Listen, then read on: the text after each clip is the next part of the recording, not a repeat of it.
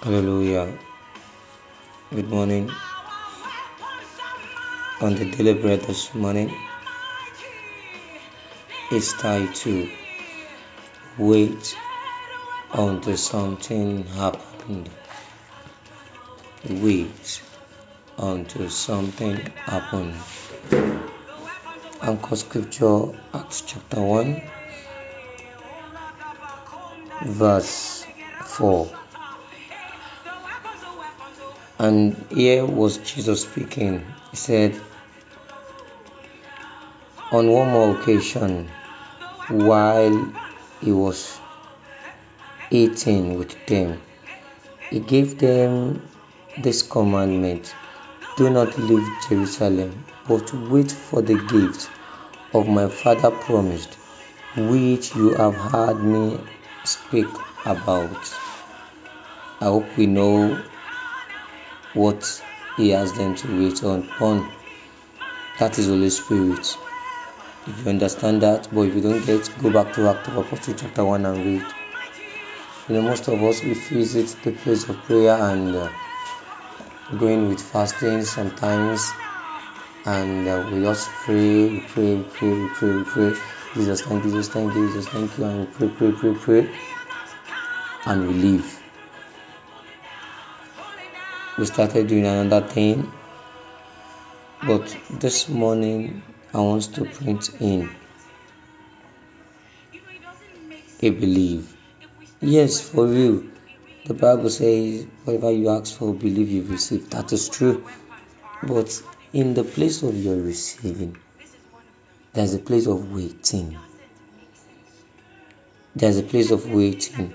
Most of us, as I was saying, we believe that yes, things will come later. Sometimes you need to wait unto God in the place of prayer for times.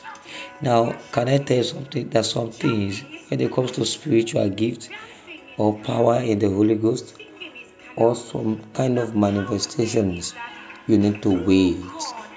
You need to wait. You need to wait. You need to wait. You need to wait till time. You need to wait. The apostle would have rushed out. He would have rushed out. But no, they wait. Scripture says they tarry in the upper room. They wait. Now, most times we've attempted to pray some prayer. Maybe we're like, God, I confess this gift. You go on 3 days fasting and prayer, and you fast for some days, and Jesus, you come back, but you find out that you left the place of prayer empty.